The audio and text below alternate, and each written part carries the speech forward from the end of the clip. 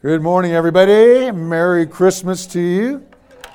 We've got a lot to cover this morning, and so I'm going to start as soon as I can so that we can get most of this covered. This is a Sunday I've been looking forward to because I'm really interested in what I'm going to say this morning. I hope you will be too.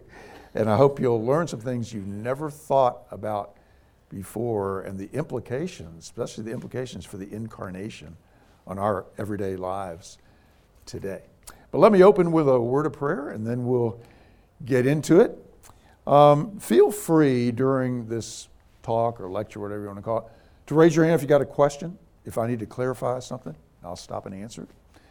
I had a professor in seminary. You raise your hand, he'd ask the question. He'd say, "I'll get to that at the end of class." And the whole year, he lectured right up to the bell, so he never answered a question. I won't do that. Raise your hand, and I'll stop, and we'll answer your questions. But let's open in a word of prayer. Lord God, on this fourth Sunday of Advent, we find ourselves still waiting for your sure and certain second coming. And so this morning, Lord, as we should pray every day, we pray, Maranatha, come Lord Jesus, come soon. Come quickly. And should you decide to return today or in our lifetimes or this year or while we're still on the face of the planet, may you find us faithful, expectant, and watchful. Lord, use what I'm going to say today to build up the body of Christ, that we all might appreciate Christmas, but also all of life better, looking at life through the lens of this incarnation. And keep me from any error. And we are thankful that you're a God who is not aloof, who's left us to our own devices, but has made a way for our ultimate salvation and for eternal life in your unveiled glorious presence. For that we are thankful. And we make our prayer and offer you this time. In Jesus' name, amen. Turn in your Bibles with me to Genesis 1, verse 1. You may not even need to turn because you probably have this memorized. But in the beginning, God created the heavens and the earth. And we've talked already about, the ultimate philosophical question is, why is there something rather than nothing? And atheists would say, well, there's always been something, that matter, the universe is eternal. Many theists, particularly deists, would say that's true. But there's also a God, but he just took what was already there and refashioned it. They really don't think that through, because if matter always was there, that means matter's eternal, and only God is eternal. That means matter is God to some extent. Christians have always said there's always been something, not material, but there's always been someone, and that's the Holy Trinity, Father, Son, and Holy Spirit, who's always existed as in that triune community. And then God spoke, and the material universe came into being. We read this, God created the heavens and the earth, and my question is, just how much matter did God create? And it's interesting what we're finding out scientifically. There's a whole lot more matter out there than we ever thought there was. Did you see last week they discovered a new planet in our galaxy called Centaur B? It's bigger than Jupiter, which is the largest planet in our solar system. This is not in our solar system, it's outside of it, but it's in an area of our galaxy where, according to what scientists believe by the laws of physics, no planet that size could exist. But there it is. And so you never know what God's up to. He's not confined by our laws. But let me give you a few details about what we're finding out. See, as our technology gets better, we're discovering that God has made a whole lot more than we at first thought. The universe is estimated to be about 13.82 billion years old. Now, how do they figure that out? It's too detailed to go into today. But that's when they think the boom, Big Bang happened. Scientists today, whereas scientists who are not Christians for the past couple of centuries, about 4 centuries, have been saying, you can't get something from nothing. And that seems to be reasonable, rational.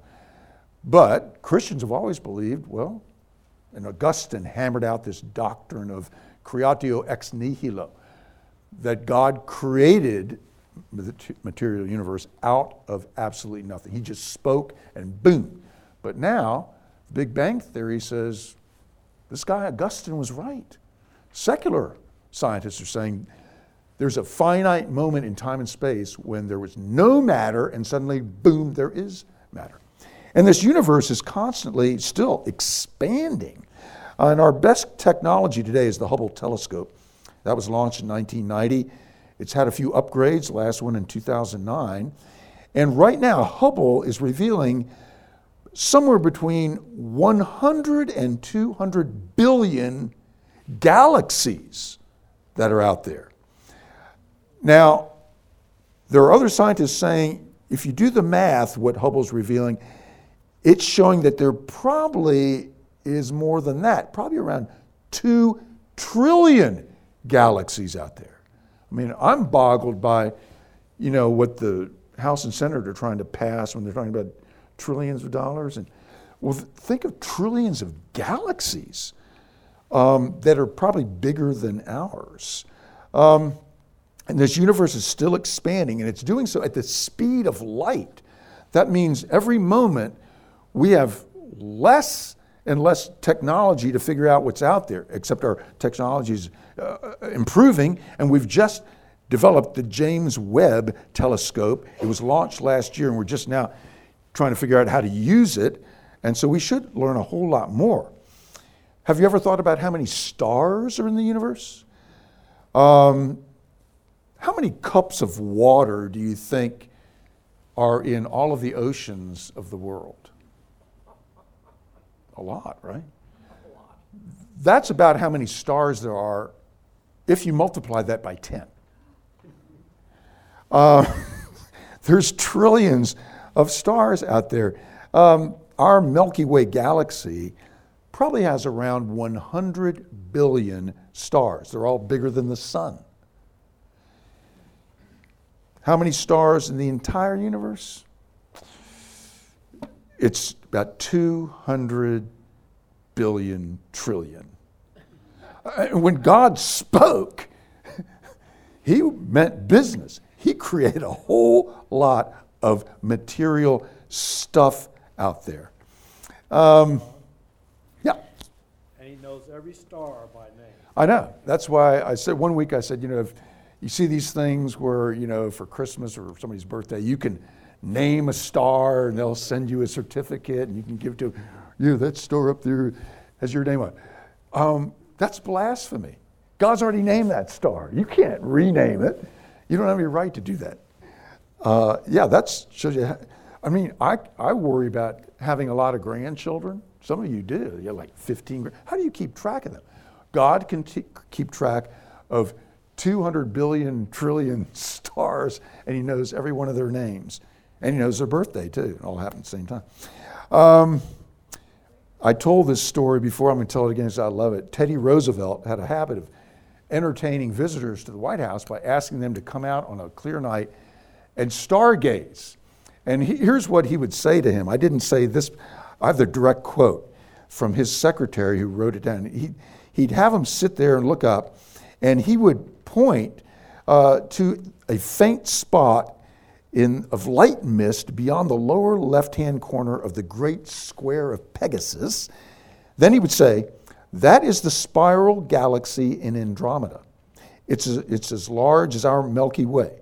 It is one of 100 million galaxies. Now, see, he didn't have the Hubble telescope, so he was way off on how many there are. It's 750,000 light years away. It consists of 100 billion suns, each larger than our sun. Then he would say, now, I think we are small enough. Let's go to bed. It's mind-boggling how much matter that God created. So, God, you could say, has gone wild in creating matter, and he loves it. The Bible tells us that he loves his creation, and he's never rescinded that verdict. I don't know about you, but when I watch TV, there seems to be a lot of talk about, are there UFOs out there? I would encourage you to read the book, The Privileged. Yeah. Oh, sorry, I'm going to let you take a break. But does all this reading makes me think of Abraham's promise about his descendants. Yeah. And I'm wondering if you've thought through that. Has it made you rethink that at all? Because remember how we started out, Jesus could come any moment. Well, now you're expanding the descendants by trillions. Yeah. Or is that all just metaphors? That's all we need to know is that Yeah, my sense offhand, how many grains of sand, the earth would have to continue for a gazillion years before the population, let alone the Jewish population is shrinking. So I think that's more God's hyperbole, or he's just saying it's going to be a lot of people. That's more symbolic rather than literal, because I don't see how you could have as many people as grains of sand on the beach. But that's my personal view. Good question. Okay. Yeah, somebody else have a question? No. Okay, what about UFOs? I encourage you to read the book, The Privileged Planet, which goes into great detail, and you don't have to be a scientist to read this, that it's by Guillermo Gutierrez, who's an astrophysicist. I think he's at Iowa State University. He's a committed Christian. He doesn't talk about God in the book. He really unpacks what scientists today, secular scientists, call the anthropic principle, that it looks like the entire universe that we know of is so finely tuned to support life on one tiny planet down in the corner of this galaxy known as the Milky Way. That if you took one star way out there and moved it an inch, it would all fall apart. So anthropos, Greek for man or humanity. And of course, the secular scientists say it just looks that way. Of course, it can't be that way, but just looks that way. But Gutierrez shows how the way our planet is positioned, he goes into great detail to show how if it was somewhere else or off a little bit, life couldn't exist here, and that what we can see in the rest of the universe, there's no way that there's any other planet that could support life. Now, I can't prove that, he can't prove that, but it sure looks that way. So I don't think there's other life out there. It does raise the question, though, have extraterrestrials ever visited our planet? Well, of course they have. If you know your Bible, angels have visited, and then the ultimate extraterrestrial, Jesus. That's what we're talking about, the incarnation. God become man, visiting our planet. And he visited, he left, he came for a while and then left. So yeah, there have been, I don't know what these UFOs are, but read the book of Ezekiel, and they were seeing them back then too. So maybe they're of God. I'm sure they're of God. But anyway, C.S. Lewis wrote a trilogy called the Space Trilogy, and the first volume is called Out of the Silent Planet. And Lewis plays with the idea that there are beings inhabiting the whole universe, but they've never sinned. And the Earth is the only planet where sin has infected. That's why it's called the silent planet. It sits down in this dark corner of the universe and is not really in communication with the rest of the universe. It's kind of an interesting concept. I don't think Lewis would say that's gospel truth, but it makes for an interesting story. So anyway, let's take a look now at the incarnation. And I want to zero in on how the incarnation is eternal. It happened and it never stops happening. Maybe you've not considered this, maybe you had, but turn in your Bibles to John chapter 1. These are great Christmas verses. I'm going to read verse 1 and then verses 14 through 16. Notice the parallel to Genesis 1:1 here. In the beginning was the Word, and the Word was with God. And the Greek word there is logos. And the Word was God, and the Word was God. So here, incarnate Word college comes from the idea that the Word of God becomes incarnate. And then with verse 14, and the Word became flesh, carne, meat, skin, flesh and bones, and dwelt among us. And we have seen his glory, glory as of the only Son from the Father, full of grace and truth. And from his fullness we have all received grace upon grace. So here we have this idea that this infinite, eternal God, creator of time and space, actually does the impossible. Lewis calls it the grand miracle. The Greeks and Romans say it's an impossibility. The Jews would say it's scandalous, this idea that God would actually come, take on human flesh, and dwell amongst us. One of the dilemmas in theology is we all want a transcendent God, an infinite, eternal, totally sovereign God. But that kind of God's not very personal. We also want an up-close and personal God. In other words, the immanence. We want transcendence and immanence. If you study the Muslim faith, it's all transcendent. God is this actually kind of a sovereign tyrant, and you better shape up or your history. And if your good deeds outweigh your bad deeds, you have hope, or you better martyr yourself. That's the only other way you can make it to heaven. But most of us, we don't want a faraway God we can't relate to. We want an immanent God. So how can you bring those two things together? That's what the incarnation does. Here you have the infinite, eternal God actually entering into his own creation and becoming one of us. So like Hebrews says, Jesus has been tempted in every way we are. He knows what it's like to be a human being, except he didn't sin. That's the only exception. Now, the incarnation, we usually think of the incarnation at Christmas time, and then we forget about it the rest of the time. That's not a good way, theologically, to look at life. The incarnation is about a lot more than just Christmas. In fact, it's about everything else after Christmas. I'm going to take you on a little incarnational journey. Some of this you're going to go, oh, that's obvious. Why didn't I ever think of that? And some of this may be totally new to you. Think about what happens when the angel Gabriel visits Mary and announces that she's going to be pregnant. She's a virgin. She was probably from 12 to maybe 16 years old. We don't know for sure, but that's about the age that women got married back in those days. She was not a hayseed who thought the stork brings babies.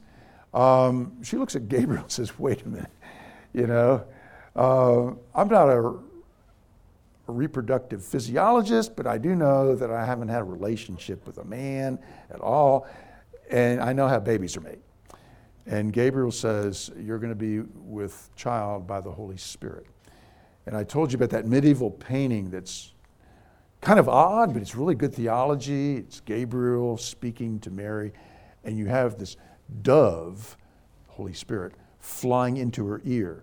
Again, God creates the universe by speaking, and that painting is saying, here's the word, audible word entering Mary, and the result is the virgin conception.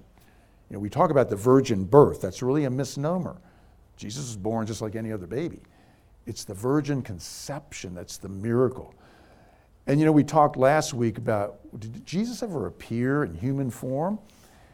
We can't be sure, but I'm open to it. If so, what's different between that and the incarnation? Well, here's the difference. back then, I guess if Jesus appeared, he just could take on human form or would appear to be human form. Here you have the infinite, eternal God of the universe suddenly becoming fertilized egg, zygote, embryo as the cells are multiplying, and then finally a baby. I mean, he went through, he recapitulates every stage of life that you and I have been through. So he takes on real human flesh. And he lives a real life. You know, Jesus could feel pain. Probably, if the COVID virus was back there, he might have gotten it. He lived a bodily life. And when he dies, it's a bodily death. If they had a electrocardiogram back in those days and went up to him on the cross and put it on, it would be flatlined. He died a real death. He didn't swoon and, came to in the tomb. He was dead as a doornail, and the Romans made sure that he was dead. Usually they broke the legs of everybody on the cross to make sure they're dead. They came to Christ, jammed a spear into him, saw that blood and water was coming out of his lungs. They realized he'd already drowned, and so they didn't even need to break his legs. They knew he was dead. And he was really dead. And then something unusual happens on the third day, and here we have Easter. Now we've gone from Christmas to Easter, and Jesus rises materially, bodily, flesh and blood. Now, liberals in the Christian church will want to debate that. Well, it doesn't really matter that Jesus rose bodily. What's important is that somehow after the death of Christ, the Spirit of Christ arose in the hearts of the disciples. That is a bunch of malarkey, my friends. I never say the resurrection of Jesus without, sadly, having to put the adjective bodily in front of it. I always say the bodily resurrection of Christ. Because there's a lot of people claiming to be Christians out there who don't say it's necessary to believe in a bodily resurrection. Yes, it is. Don't take my word for it. Turn to 1 Corinthians 15. The Apostle Paul goes to great lengths. The whole chapter is saying if you don't believe the bodily resurrection of Christ, you might as well pack up and go sell shoes. You're done for. Our whole faith is a crock, and you are most to be pitied. You're still dead in your sins, and you're headed for hell. That's basically what he says through the whole chapter. It's about a bodily resurrection. I don't know why that's such a problem for people. In our in the Apostles' Creed, in the old maroon hymn book we had, there was one phrase in the Apostles' Creed, he descended into hell, and they had an asterisk there. If you look down at the bottom of the page, it said, some churches omit this. That seemed to be offensive to some people. It was in the original creed, and we've always said it here at First Pres. One time in seminary, I said to one of my professors, I said, we could solve all the theological problems in the church if we just put an asterisk after every phrase of the Apostles' Creed. I believe in God the Father Almighty. Some churches omit this. The virgin birth. Some churches omit this. Well, don't omit the bodily resurrection of Christ. Matter is good. You and I are not Gnostics. Any idea of a non-bodily resurrection is a Gnostic idea. It's spiritualizing the faith that God has materialized. Paul? Oh. Yeah. Why is the Nicene Creed eliminated? He went into hell. I don't know. You'd have to ask Athanasius, who's one of the... But the Apostles' Creed is probably older than the Nicene Creed. So I don't know. The creeds don't have everything in there, and some have some things that others don't. So usually the creeds were written in response to robust heresies in the church that were floating around. And the Nicene Creed was basically to shoot down the heresy that Jesus was not fully God and fully man. That's what they really hammer in on. So I don't know why they left it out, but I've been curious about that. yeah. So, and nobody knows exactly really what it means that he descended into hell. I think, whatever hell is, You don't have to worry about it because whatever it is, Christ went there, took the full punishment that hell's all about upon himself, so you don't have to worry about it. There's cryptic verses in 1 Peter that Christ, after he died, went and preached to the souls in Sheol. Is that hell? Well, the Jews didn't equate Sheol with hell. Kind of says that people back in Noah's day get a second chance. It's very cryptic, and I wouldn't encourage anybody to base, their faith on that exact, and say, I know what that means. What I believe is that hell, he descended into hell on the cross. That at the moment when he cried out, it is finished, whatever hell is had been totally sucked into Christ, and he experienced it in so we don't want to put too much weight on that. The important thing is he bodily then rose from the grave. And then he ascended, that ascension window I've talked about. After I left Highland Park Prayers, they gave me a sabbatical to Reformed Seminary in Dallas for a year, and I studied the incarnation through the eyes of the patristic fathers, the early church fathers. I'd never learned much about them in seminary. We only looked at them when we studied the Nicene and the Apostles' Creed. What I learned is, the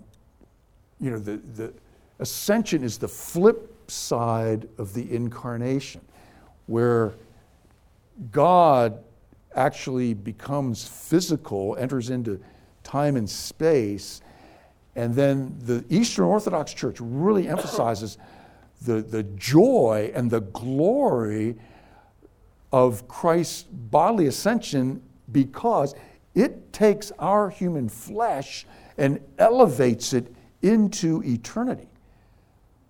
Which is another way of saying, we should never look at our bodies as bad. They are works of art. They've been defaced and they're finite and we're sinners and all that stuff, but we are an artwork of God. The human body is. And now our flesh, instead of God putting it down, that's bad, that's the Gnostic idea, he has elevated it now into eternity through Christ's resurrection body. And so we probably ought to celebrate the ascension more than we do. In fact, we hardly ever celebrate it at all. And then Christ promises that one day he's going to return. And it's going to be not him showing up as a spirit, his resurrection body. He came out of the tomb in a body that had continuity and discontinuity with his pre-crucifixion body. He was not a spirit. Remember, he appears to the disciples, and they're thinking he's some kind of spook.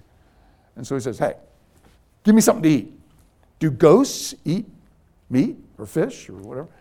No. Okay, give me a piece of fish. And Christ eats it. He says, come and feel me. Thomas, who's doubting, put your finger in my wounds. Look at this. Does that look like a ghost to you? No, that's where the Spirit went in. You could recognize Jesus. You could feel him. You could hear his voice. Continuity with his pre-crucifixion body. But there was some discontinuity. His body was transformed into a resurrection body like yours and mine are going to be transformed into. He could appear and disappear at will. How do you do that? If the doors were locked, the windows were closed, all of a sudden, there he is. Somehow this new resurrection body could defy the conventional laws of physics as we know them. Apparently he could change his appearance. He's on the road to Emmaus with the disciples and talking to them. They don't recognize him until at the end of the day he breaks bread and suddenly their eyes are open. And Paul says Jesus, resurrection, physical, material, fleshy body will be the precursor to what's going to happen to us. We're going to have the exact same kind of bodies, except for one thing. We're not going to be deity. We will still just be creation. We're not going to be creator. Jesus is creator. But we will have bodies that are physical, material, fleshly, but no longer susceptible to disease or death, and apparently pain, no more tears. How does that work? I don't know. That's God's problem to figure out. But I'm looking forward to, as a guy with 2 hip replacements, a knee replacement, and 3 fused joints in my body, I'm looking forward to that resurrection body one day. Now, here's something that you may or may not have thought about. There's no indication in Scripture that Jesus ever gives up his fleshly resurrection body. Now that raises a theological question for me. In fact, Scripture's pretty clear that Christ is with the Father in heaven right now. So you've got Holy Spirit, Father, Spirit, and Jesus, flesh. How does the Trinity, again, that's God's problem, not mine, but if God is God, that is not a problem for him.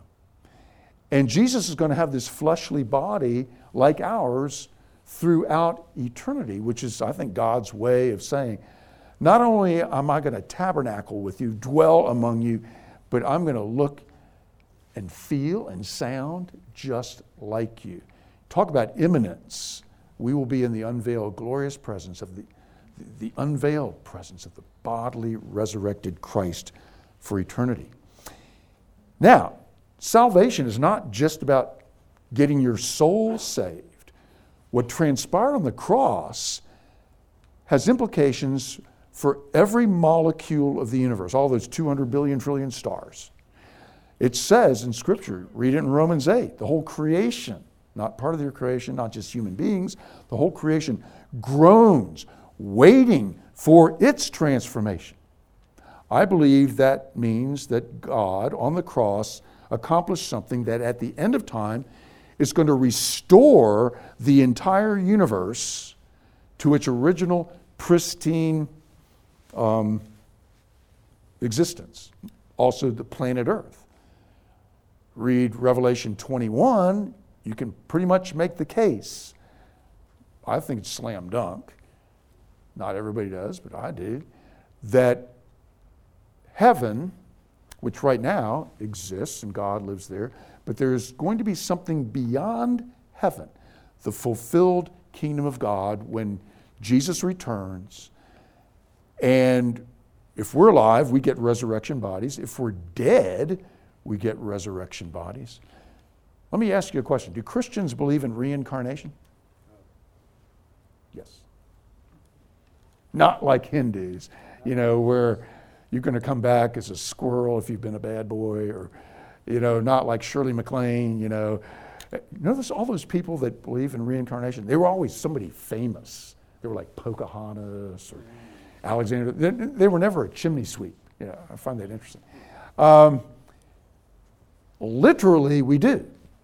Okay, let's say I die today. My body remains here. I'm in a state of being, they call it the intermediate state. I'm in heaven, in the unveiled glorious presence of Christ and the Father and the Spirit. But I'm something that's not a part of originally God's intention for me. The Bible knows nothing of a whole human being as spirit apart from body, or as body without a spirit. God's vision of a human being from the beginning, and you can argue all the way to eternity, is a soul, body, integral thing. You can't separate them. But we are separated at death. Okay, I've died, I'm in the presence of Christ. Jesus returns. What happens to me? I get reincarnated. I get re-enfleshed, re-physicality, re-materialized with a resurrection body. So, I'm saying this playfully. I don't believe in reincarnation, the way people usually think, but we are literally reincarnated. Christ is not. He never gives up his incarnation. He never has to be reincarnated. He keeps it forever. And I believe heaven is going to be a recreation of the earth and all of its pristine beauty. And for some reason, we can no longer mess it up again. What keeps us from doing an Adam and Eve and all I can say is I believe something must have transpired on the cross at a cosmic level that reconstitutes us as bodily beings and still free and able to make choices, but we will never choose against God from then on. And again, I don't know how that works, and I can't prove it to you, but I think that's probably true. So we're going to spend our eternity not floating around, on clouds, some spirits. It's going to be a very carne existence. And, okay, God's verdict on the earth was everything is beautiful. I think that there are going to be trees, animals. Is your dog, Sam, going to be there? There's going to be dogs. I know my dog, Bo, will be there. But we might be surprised when this dog comes up wagging his tail. Bo. I like to say this. If there's a suggestion box in the fulfilled kingdom of God, it will remain eternally empty. There's nothing you will need or want.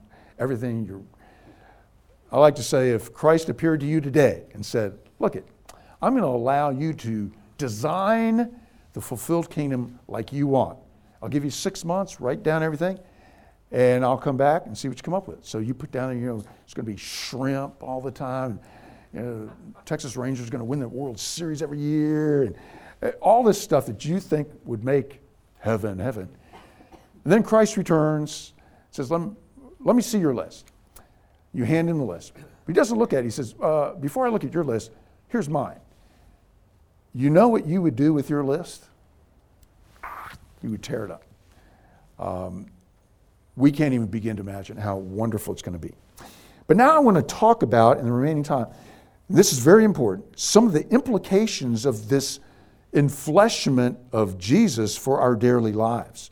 First of all, it's an antidote to Gnosticism.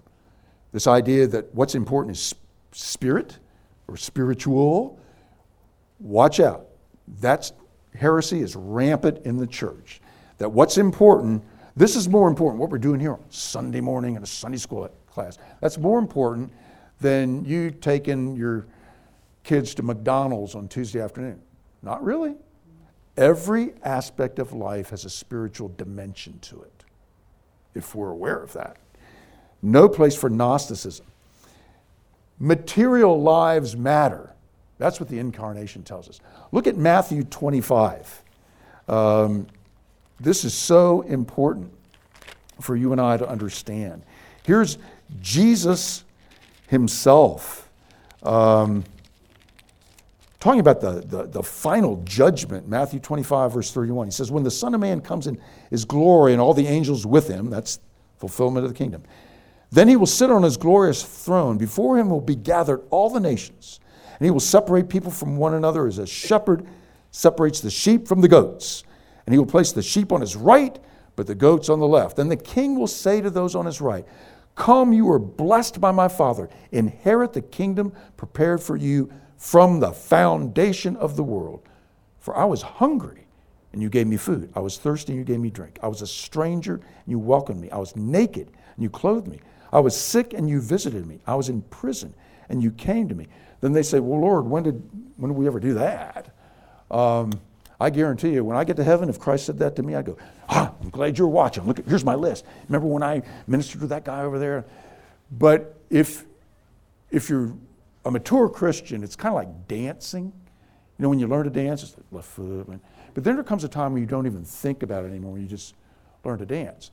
That's the way the Christian life ought to be, so that if Christ did come to us and say, I was hungry and you fed me, you would go, I really don't remember doing that. Notice the goats, they remember everything. I'm not going to go into the rest of the passage, but the point I'm trying to make is how you and I view other people, not just spiritually, but materially, physically, is part and parcel of the gospel. That's why there's no place for racism in the Christian faith. It's abject sin. Everyone is made imago Dei, in the image of God. To look down on another person of any race or physical condition or anything else is to slap God in the face. God made the different races. He relishes in them. No place for racism. It also means that biblical ministry, to be faithful, must always be holistic. Wherever the Christian faith has gone in the world, what goes with it?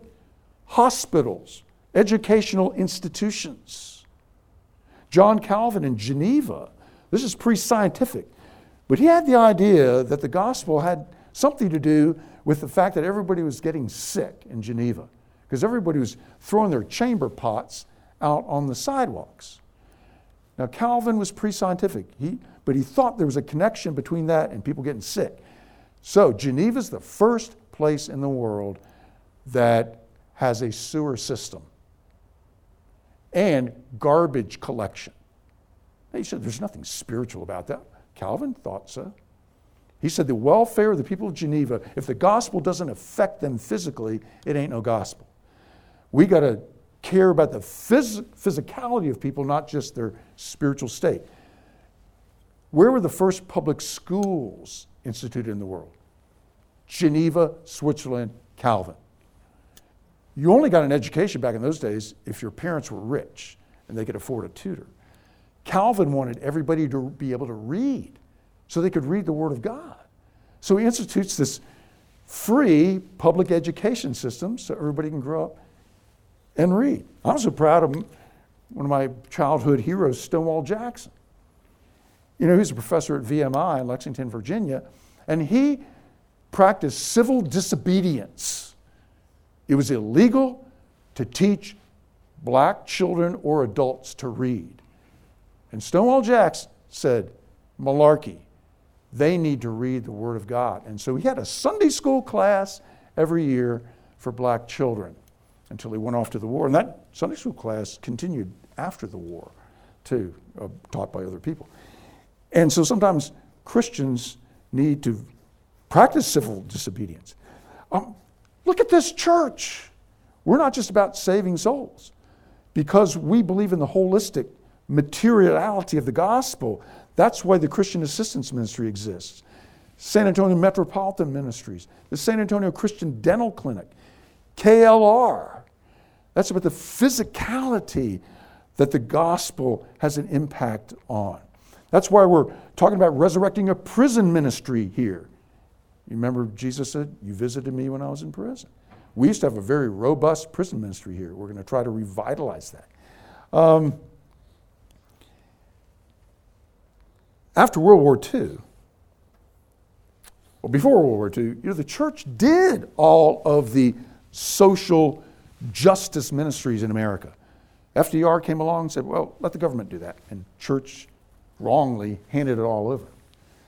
Until then, all the orphanages, hospitals, universities, name almost all the universities founded before 1850, and they're all Christian, including the University of Texas, founded by Robert Louis Dabney. He was Stonewall Jackson's chief of staff, and he came down here and helped launch the University of Texas, South Carolina University, Columbia, Princeton, Dartmouth. It goes on and on and on and on.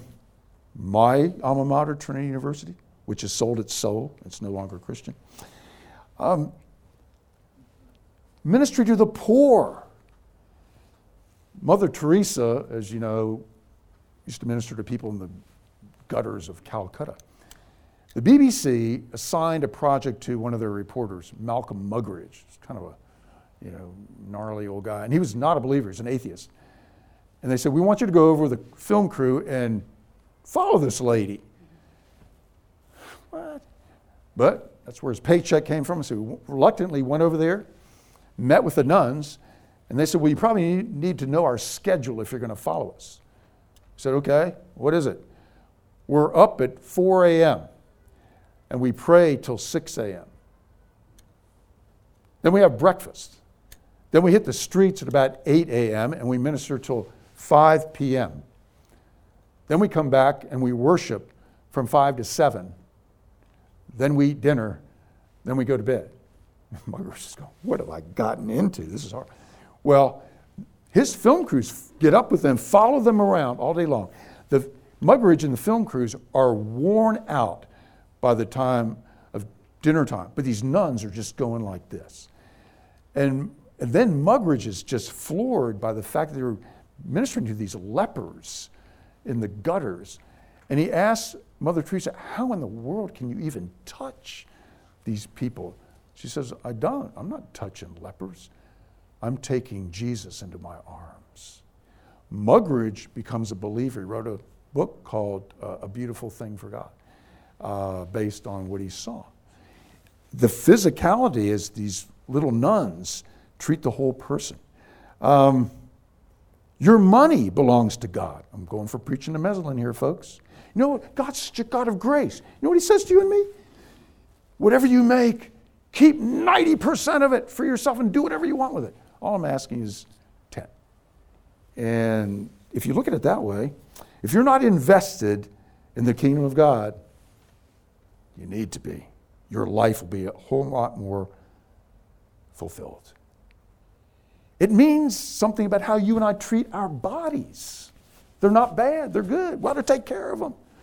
Chuck Swindoll, I heard a story, he was preaching at a conference and he was preaching on sin. Now, Chuck Swindoll weighed almost 400 pounds at one time. And some lady comes up to him after the thing and says, you know, you're a very, very powerful communicator, but I can't take you seriously about sin. He said, what do you mean? She said, well, you obviously, the sin of gluttony has a grip on you. Swindoll said, that hit me between the eyes. Chuck Swindoll looks normal now. He's down, 180 pounds or something like that. I remember my first study leave from this church, I went to Ligonier Valley Study Center outside of Pittsburgh, R.C. Sproul. I spent a week with R.C. Sproul. He wasn't real famous then, but I'd read a bunch of his books. So one night he had me over to his house for dinner. I was kind of intimidated, sitting there, and we have dinner, and then R.C., after dinner, lights up a cigarette. I grew up in the Associate Reformed Presbyterian Church. Nobody smoked, nobody drank, at least in front of anybody else. And I'd never really seen committed Christians smoke. And R.C.'s, and so I'm kind of naive, and he was talking about something, and he said, Ron, do you have any questions? I said, as a committed Christian, and the Surgeon General had just come out with, this is going to kill you. So I said, as a committed Christian, why do you smoke? Remember, he looked at me and went, do you know my background? I said, no. He said, I was an atheist. I ran with the gangs in the North Hills of Pittsburgh. And then Christ got a hold of me and sanctified me in every area of my life, except this. And I said to him, I was too stupid to shut up. I said, yeah, but what about where it says your body is the temple of the Holy Spirit? I'll never forget it. He looked at me and said, I'm burning incense in the temple. But that killed him. That killed R.C. Sproul. That killed him, finally.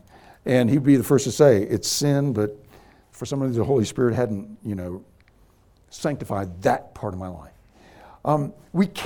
This means we can't compartmentalize our lives like this is spiritual and this isn't. Al Capone, everybody knows who Al Capone is. He never missed Mass. Every Sunday he was there. He'd go to confession on Saturday. They probably had to have shifts of priests come in. But he never missed Mass. It was this idea, well, as long as I confess and I go to church, I'm okay. And then the rest of the week, And he gave money to the church. Oh yeah, and he gave money to the church. So certainly he's home free, right?